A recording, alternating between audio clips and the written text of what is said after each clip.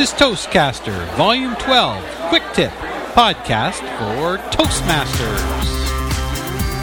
Your host, Greg Gazin.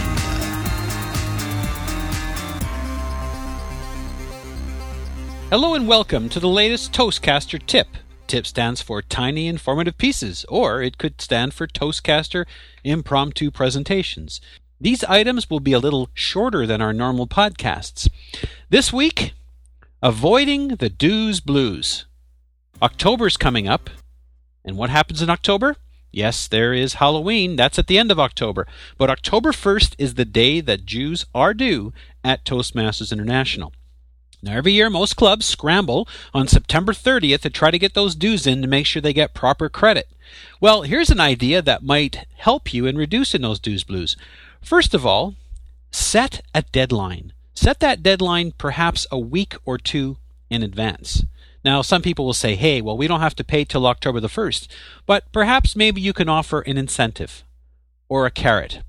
I know in one club, the president is the first person that pays his or her dues. That's just one option and one idea. The other thing, as everyone is aware, is that Toastmasters collects dues twice a year, in October and April. And although it is twice a year, some clubs have decided to go for the annual. That's not the jugular, that's the annual. Try to collect dues a year in advance. And this way it saves you at least, you may have some challenges in October, or let's say September, but it'll be less grief for April. Another thing you could do is come up with a fee schedule. How often have you been at a club meeting where all of a sudden someone says, oh, someone wants to join. How much is it? Oh, we don't know. I don't know. Oh.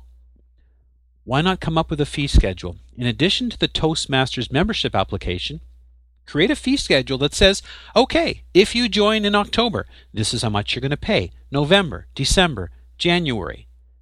Include the new member fee if applicable. And also list all the benefits that your club gives in addition to some of the Toastmaster benefits.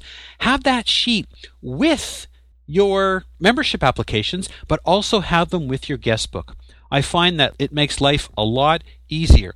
The other thing you might want to do is put terms and conditions on that sheet and have the person sign it so that they'll acknowledge it. So there's no confusion. It also makes life a lot easier for the VP membership and whoever's submitting the dues. Now, sometimes things happen. Perhaps you're a rural club that doesn't meet over the summer and you don't get back until the third week of September, and you can't collect all the dues at once. Well, you don't have to wait until you have all of them, although it's more convenient for the treasurer or who's ever submitting.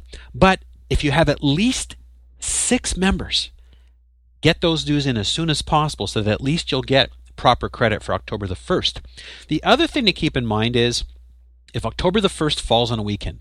Now, this year, October the 1st is a Wednesday. It's not a problem. If it falls on the weekend, I highly recommend that you try to get those dues submitted on Friday. Not only that, keep in mind that there are over 12,000 Toastmasters clubs, so you and 11,999 other treasurers are trying to submit dues at the same time, and that can surely bog down the servers at Toastmasters International.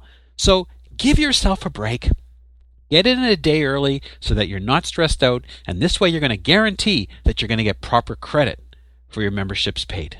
So, October 1st is coming up. Get those dues in. Here's a few tips to help you avoid some of the dues blues. This is Greg Gazin, Toastcaster.com, and we'll see you next time.